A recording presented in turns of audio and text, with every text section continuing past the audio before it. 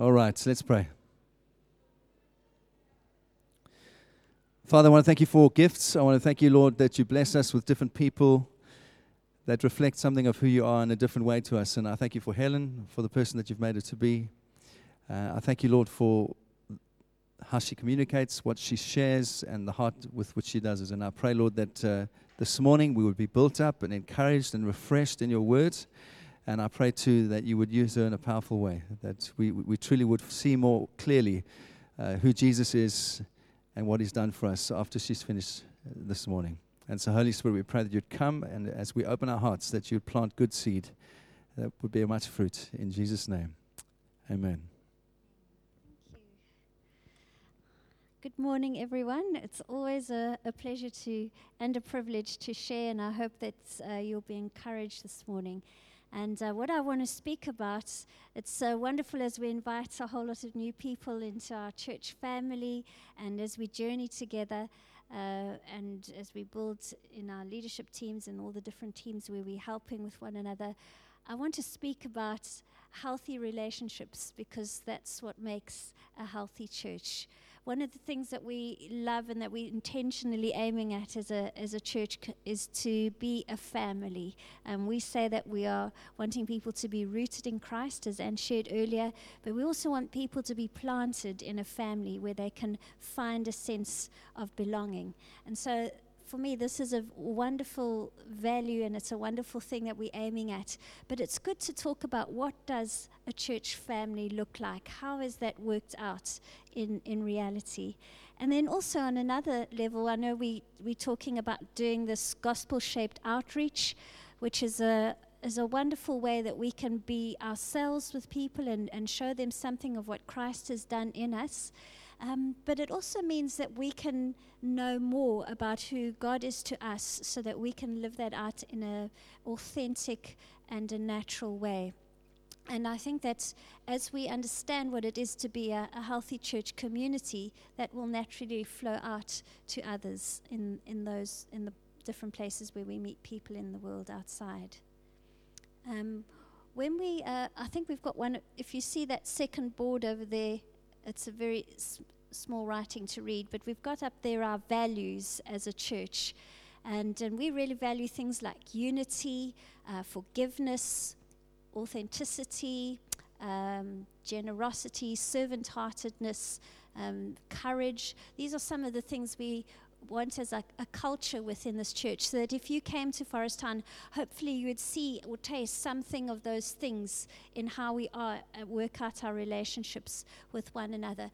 We want to be really intentional about building a culture of honor and grace, where people can find acceptance and a safe place to know God and know others and be known for who they are themselves. So what does it mean to build such a thing? It's something to say it in writing, but it's another thing to actually consciously and intentionally build that. We want to be a church where we love people for who they are, and not for what we can get them to do, to conform to a checklist or some kind of program. People don't fit into boxes.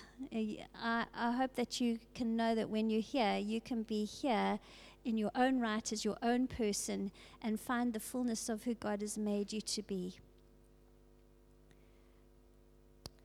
In 1 John 2, verse 1 to 2, it says, "When Jesus served as a sacrifice for our sins, Jesus solved the problem of sin, not only ours, but the whole world's."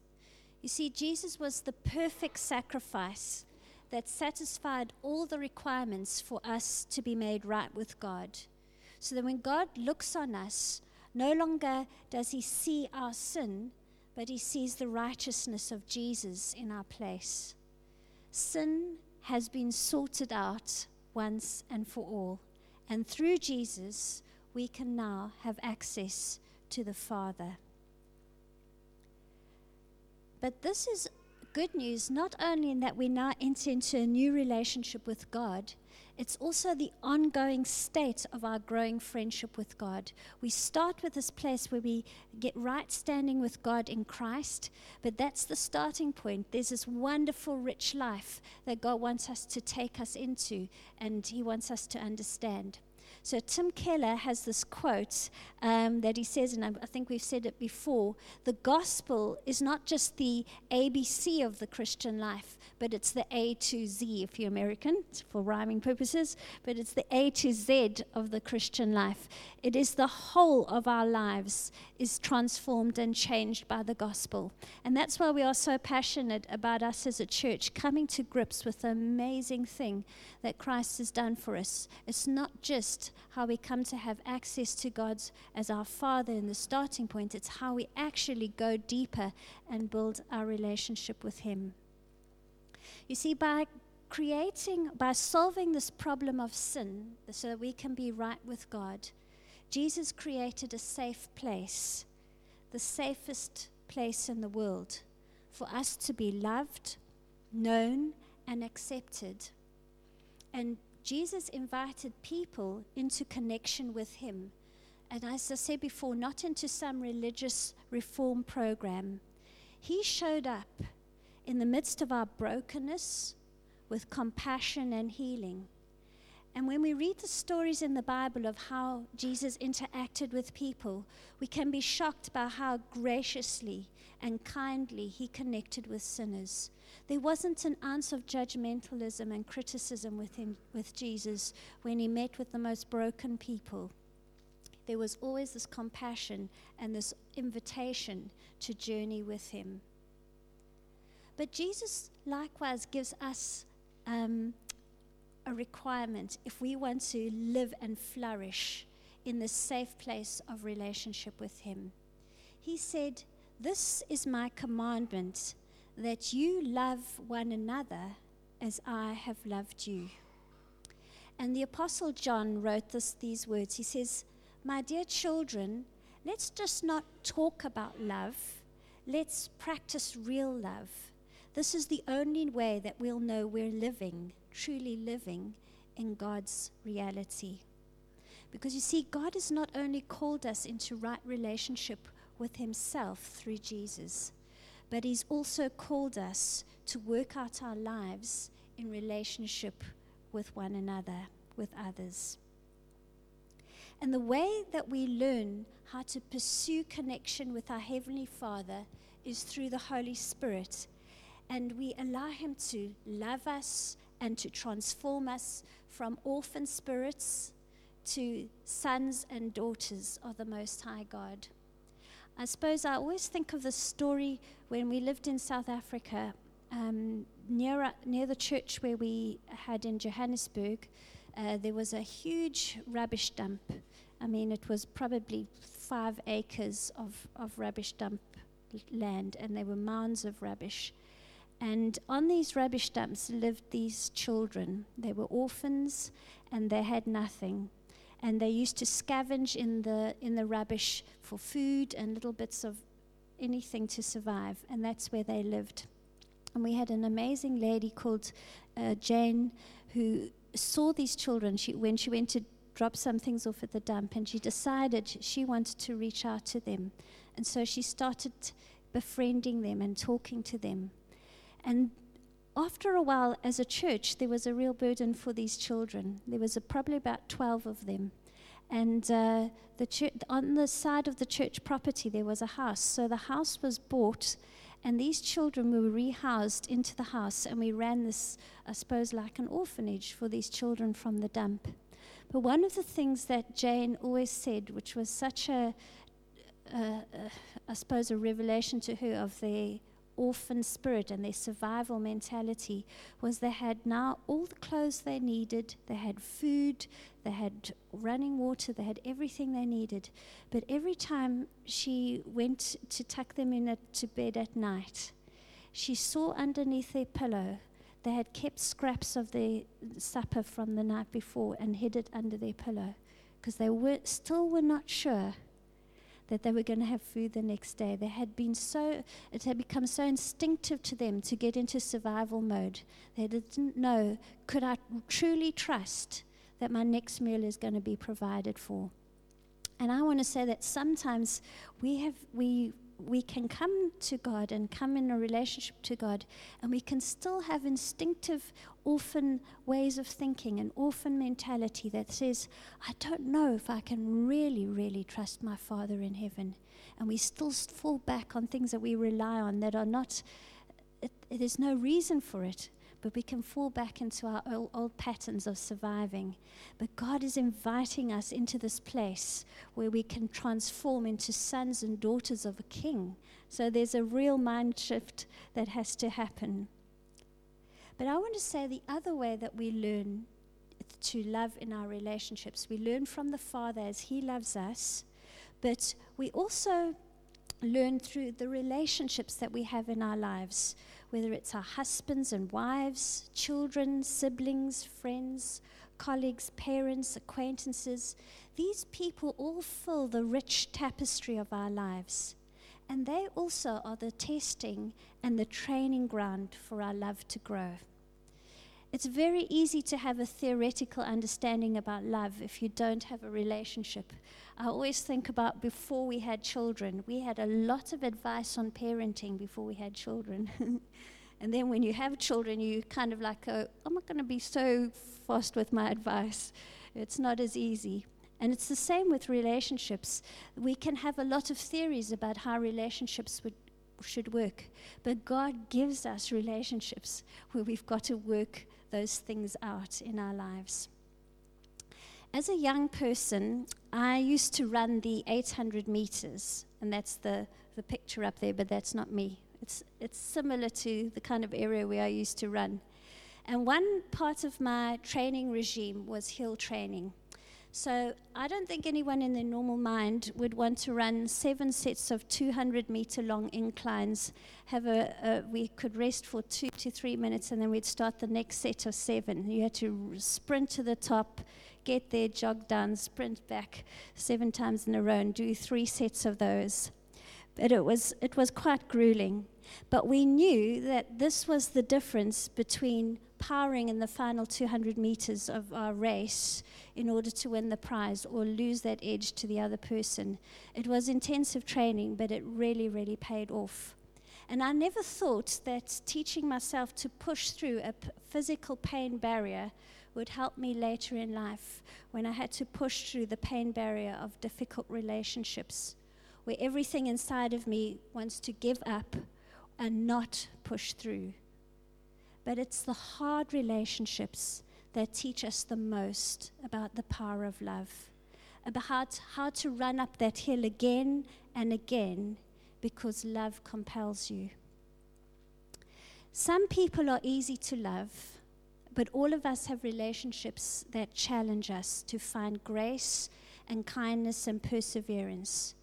And Jesus said, and I'm just going to paraphrase how he said it, but he said, how are you different to everyone else if you just love those who love you? Even wicked people do that. You see, if we're going to talk about a gospel community, I want to say that's a community where the love of God transforms our relationships within our homes, our work, and our church community. So let's ask this question: what do healthy relationships look like, and how do we go about building them? Because when we come into church community, we can bring all our hurts and our misgivings, and we can keep all our walls up to stop ourselves from being hurt again. But Jesus invites us on a journey together to find in Him the power of healing and wholeness within our own selves and within our relationships. So I want to say the first thing is that healthy relationships start with healthy people. One thing that I've noticed, and maybe for those of you who've been a Christian for many years, is the longer that I'm a Christian, the more I have become aware of my brokenness and my need for Jesus. You know, you might think that the longer you're a Christian, you think, oh, my life's getting more and more clear how wonderful and perfect I'm becoming. But actually, I just become more and more aware, God, I need you in my life, the longer I'm a Christian. Because when I was younger, I must say, I thought I was a pretty amazing person, and wasn't everyone so blessed just to know me? But now I lie awake at night and I cringe at some of the things I said or did in arrogance or self-importance. But then I remind myself that this is why Jesus died, to free me from the pain of my regrets and my past sins. But my point is that sometimes we can go through life completely oblivious to the things that fuel us and the way that our relationships are hindered by our blind spots. In his book, Keep Your Love On, which is written by Danny Silk, I can highly recommend it. He speaks about the difference between being a powerful person and a powerless person. I had a dear friend who was a powerless person. It made loving them very, very challenging at every turn. And the greatest challenge was helping them see that they could become powerful and live life from a place of resting in their God-given identity and calling. In some ways, I think church community is about working with the Holy Spirit as He works in the lives of those around us and in our own lives by helping each other to move from powerlessness to becoming powerful people. So Nick has put up some things there that Danny Silk defines as what makes us a powerless person. So I might read some of these things and say them, and as I'm reading them, you might think, wow, that's how I talk, that's how I think. Or you might think, that's how someone close to me or someone I work with or someone in my family is. And I think it's good for us to identify when we are behaving like people who think that they are powerless. Maybe we use language like, I can't. Oh, I have to do this, as if you have no choice in the matter. Or I'll try in order to absolve yourself from not coming through on a promise or a commitment. A powerless person, the driving, defining force of a powerless person is anxiety. Because life is scary when you feel that everyone else is more powerful and more in control than you are. And powerless people have a deep need to assuage their fears of loss, death, or abandonment, or pain. But they feel powerless to tackle their fears, so they need other people to protect them, make them happy, and take responsibility for their lives and their choices. The only way that they can get people to do this for them is by cultivating ways to control and manipulate others. Now, control and manipulation can look very different. Sometimes it can be aggressive, angry outbursts to subdue people, or it can be very passive, veiled threats of withdrawing love and affection. But the root is the same. It's fear. You see, powerless people approach relationships as consumers. They're always looking for other people who have resources of love, happiness, joy, and comfort to share with them because they don't have any. And they'll suck another person dry if they are allowed to.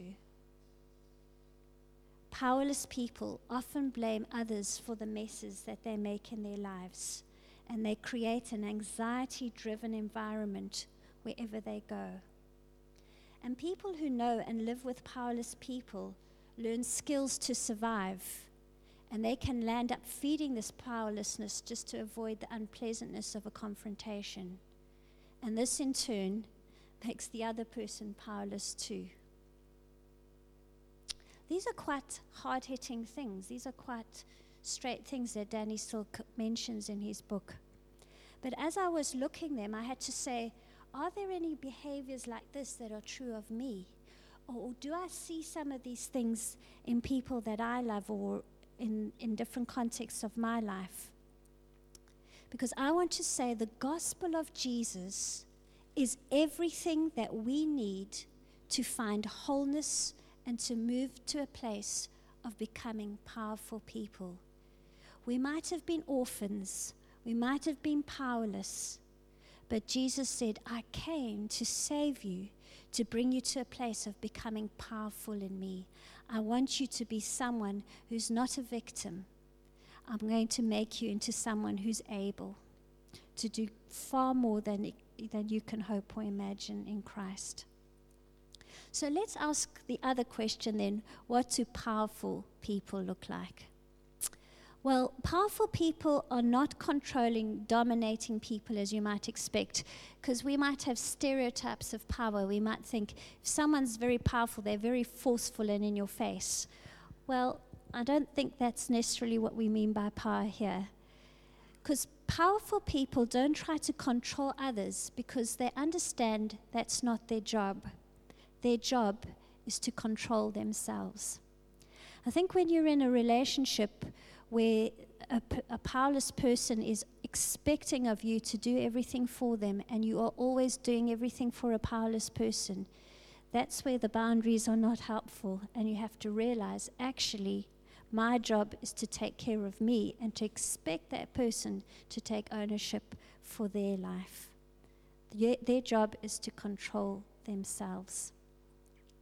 And then powerful people don't try to get people to respect them and find ways of pleading and making sure that people treat them well.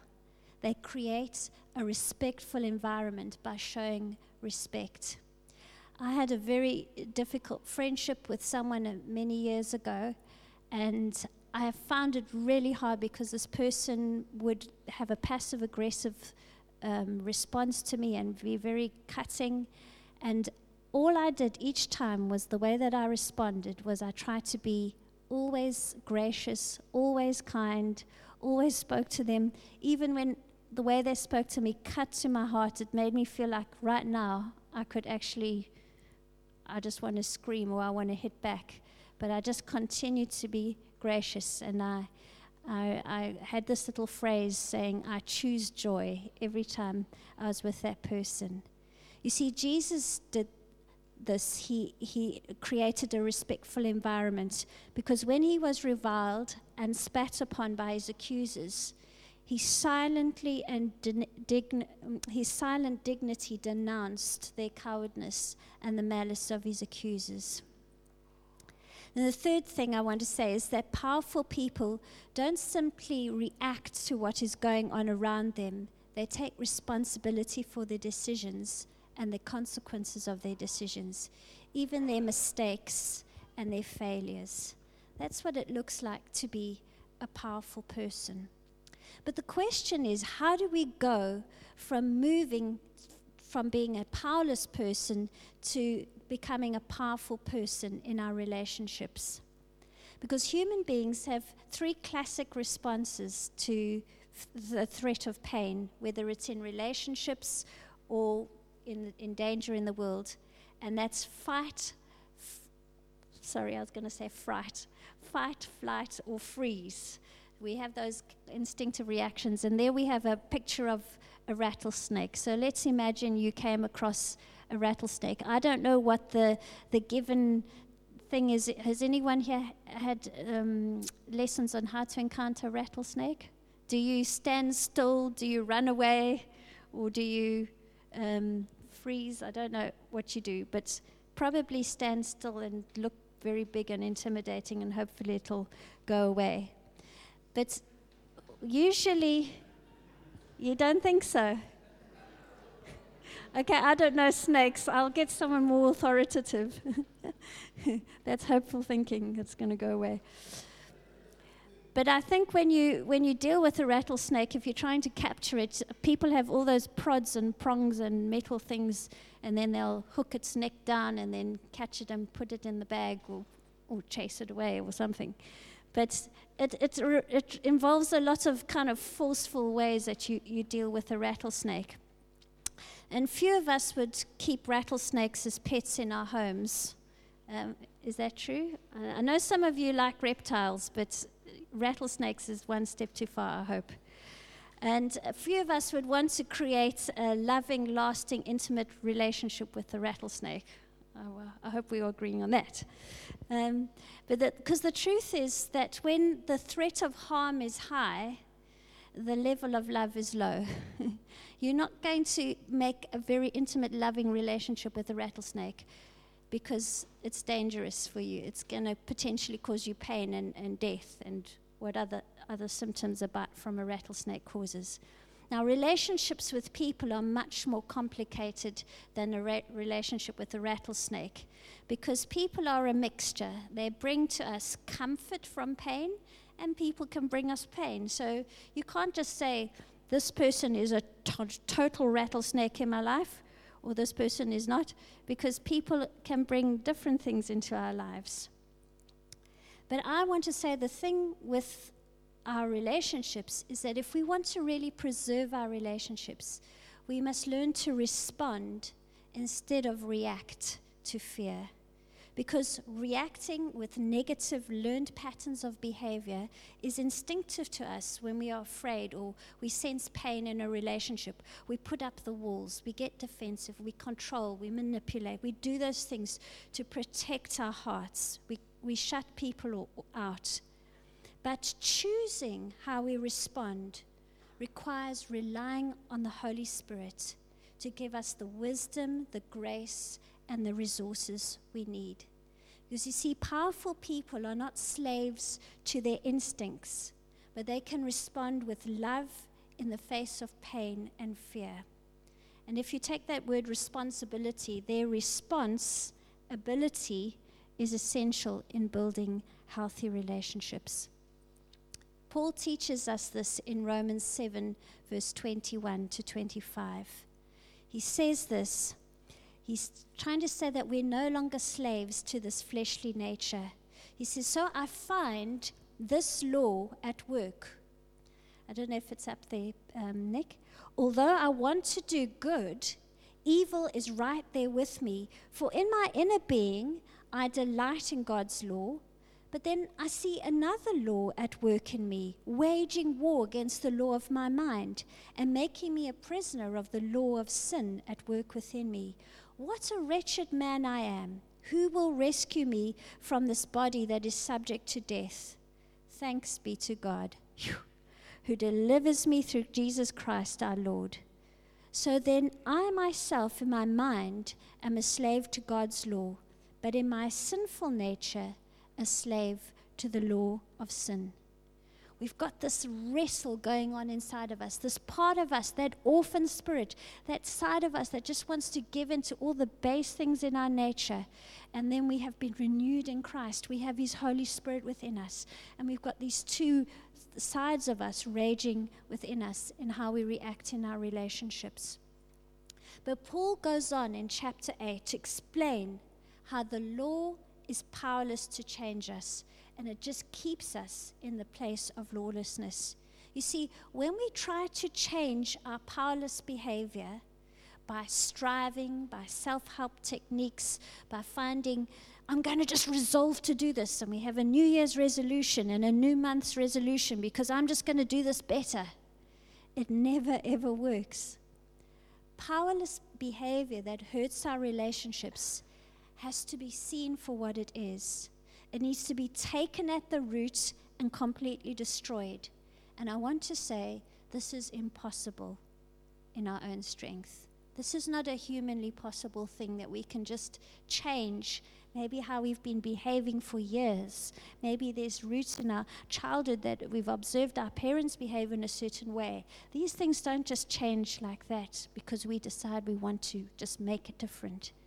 We need supernatural power. We need the grace of God to help us.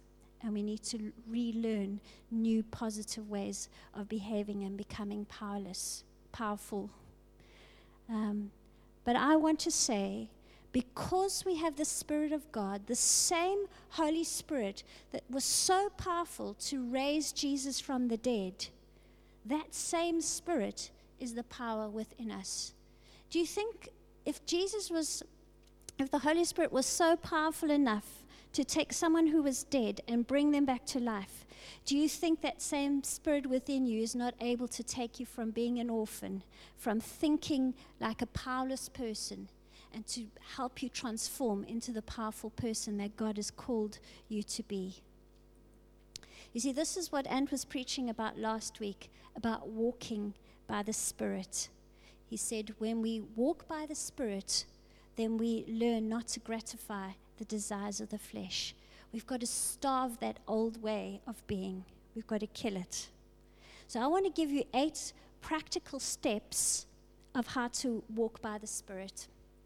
And I hope that they will help you transform from this place to powerful, from powerlessness to powerful.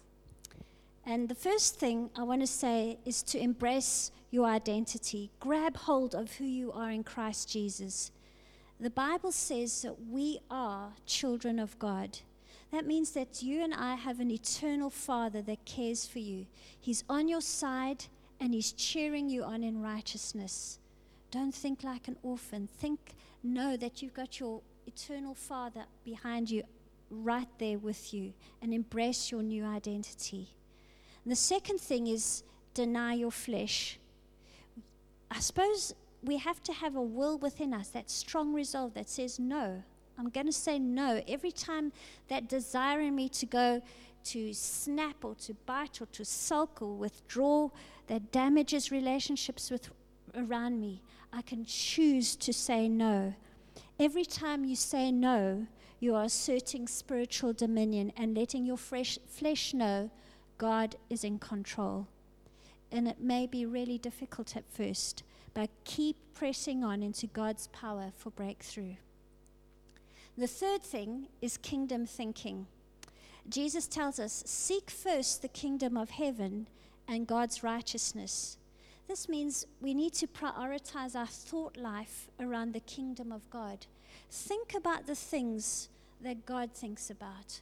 Concern your heart with the things that God is concerned about, and fashion your thoughts after what Paul says in Philippians 4 verse 8, whatever is pure, whatever is good, whatever is lovely, whatever is noble, think on these things. It's good to know what thought patterns trigger you into a place of fear and brings out all the worst in you. Remember, fear is what is the root of all our ugly behavior. It's fear. What thought patterns trigger your fears? That's where you need to start addressing that and getting your thinking in line with God's ways of thinking. The third thing, pray and listen. I have a very dear friend that I love very much, and don't worry, they're not in this church. But I find it really hard sometimes in conversations because I never get a word in. It's and go, yes, which is fine, and that's great.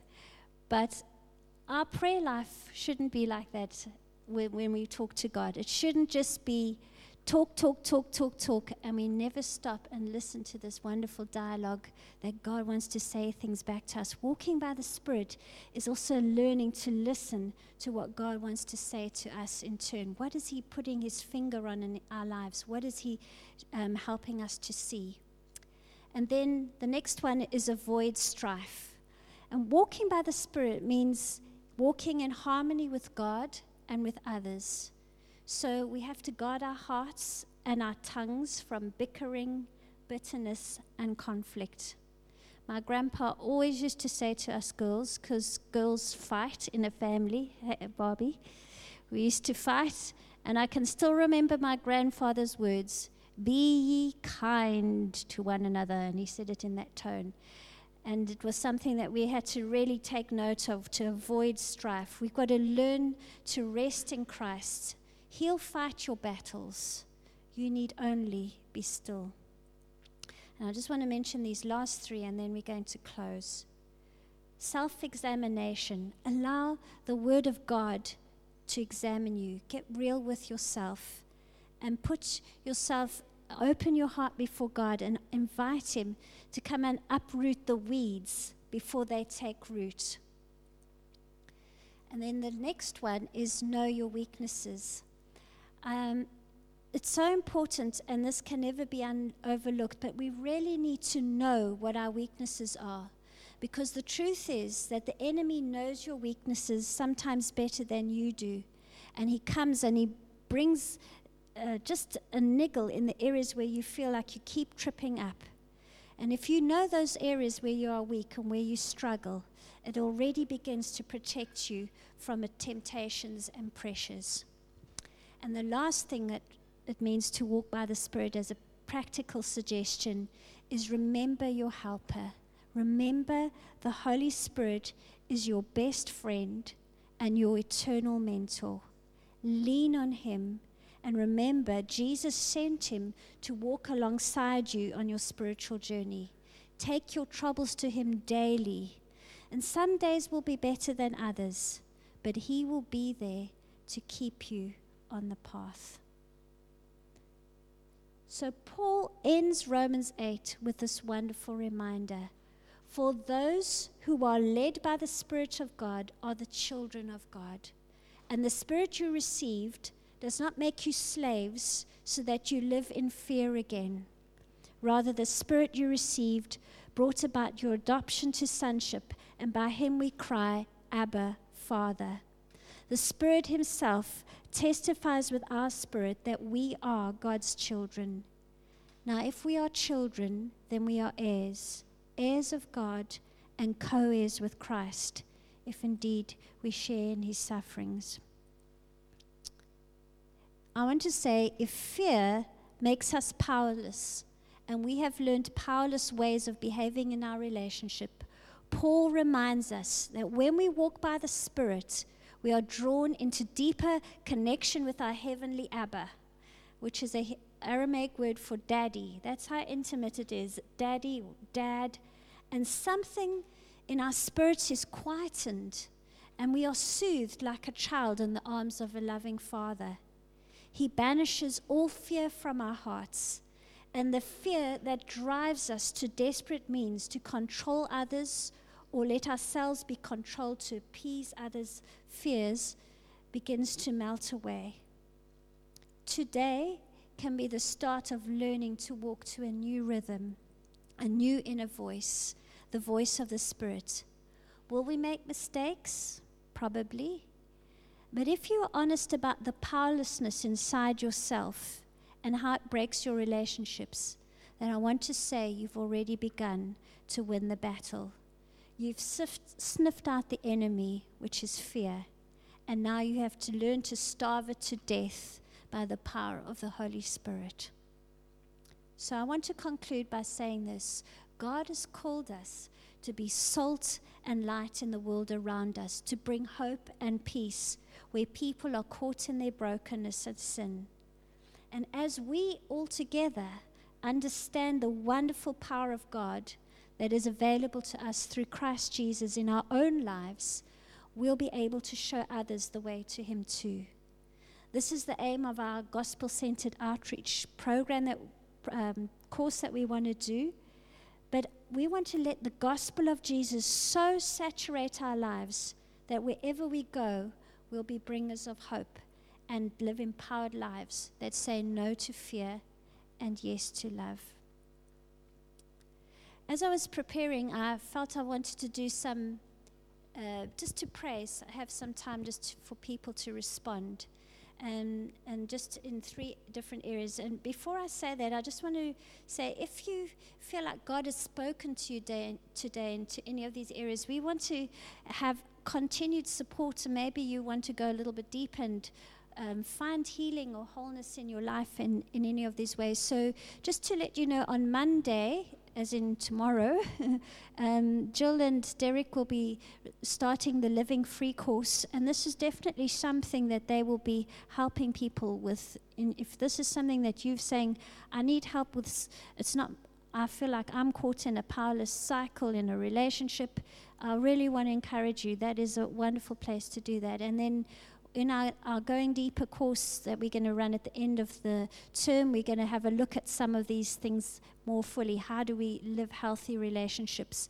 And I know that as we together do this course, I think God's going to do some wonderful things in our hearts and bring us to a place of freedom. So catch Nicolene afterwards at the back table and get one of those for yourself. But yeah, I just felt that there were 3 areas just to pray for. And the first one is for salvation. Maybe today you are here and you're thinking, well, I'm actually still an orphan.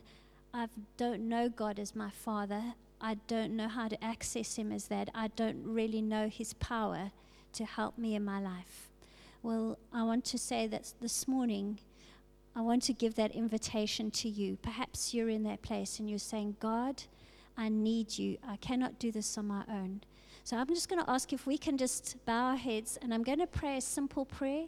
If you feel that that's something you want to pray in your heart, then do that. And then we're going to just pray for some other things as well. Father God, I want to ask that you would see my heart. I want to ask that you would come and make yourself real to me. I wish I could know you as a father. I wish I could have a relationship with you that wasn't just a distant, vague reality. Please will you come into my life. I thank you that Jesus died so that I can be made right with you. And I receive and I believe in what Jesus did as the way that I can be made right with you, God. And I ask, would you come and wash me clean from my sins? And would you help me to become a powerful person who lives out the fullness of my destiny that you created me for? I ask you, Lord, would you do this in my life today? In Jesus' name, amen. Amen. If you prayed that prayer in your heart, I really want to encourage you to take a bold step and tell someone so we can pray with you and stand with you, and most of all, celebrate with you, because that is one of the most wonderful decisions anyone could ever make. But I'm just going to ask if we can all just stand, and I'm just going to call out some things that I feel to pray for, and then if you want to respond.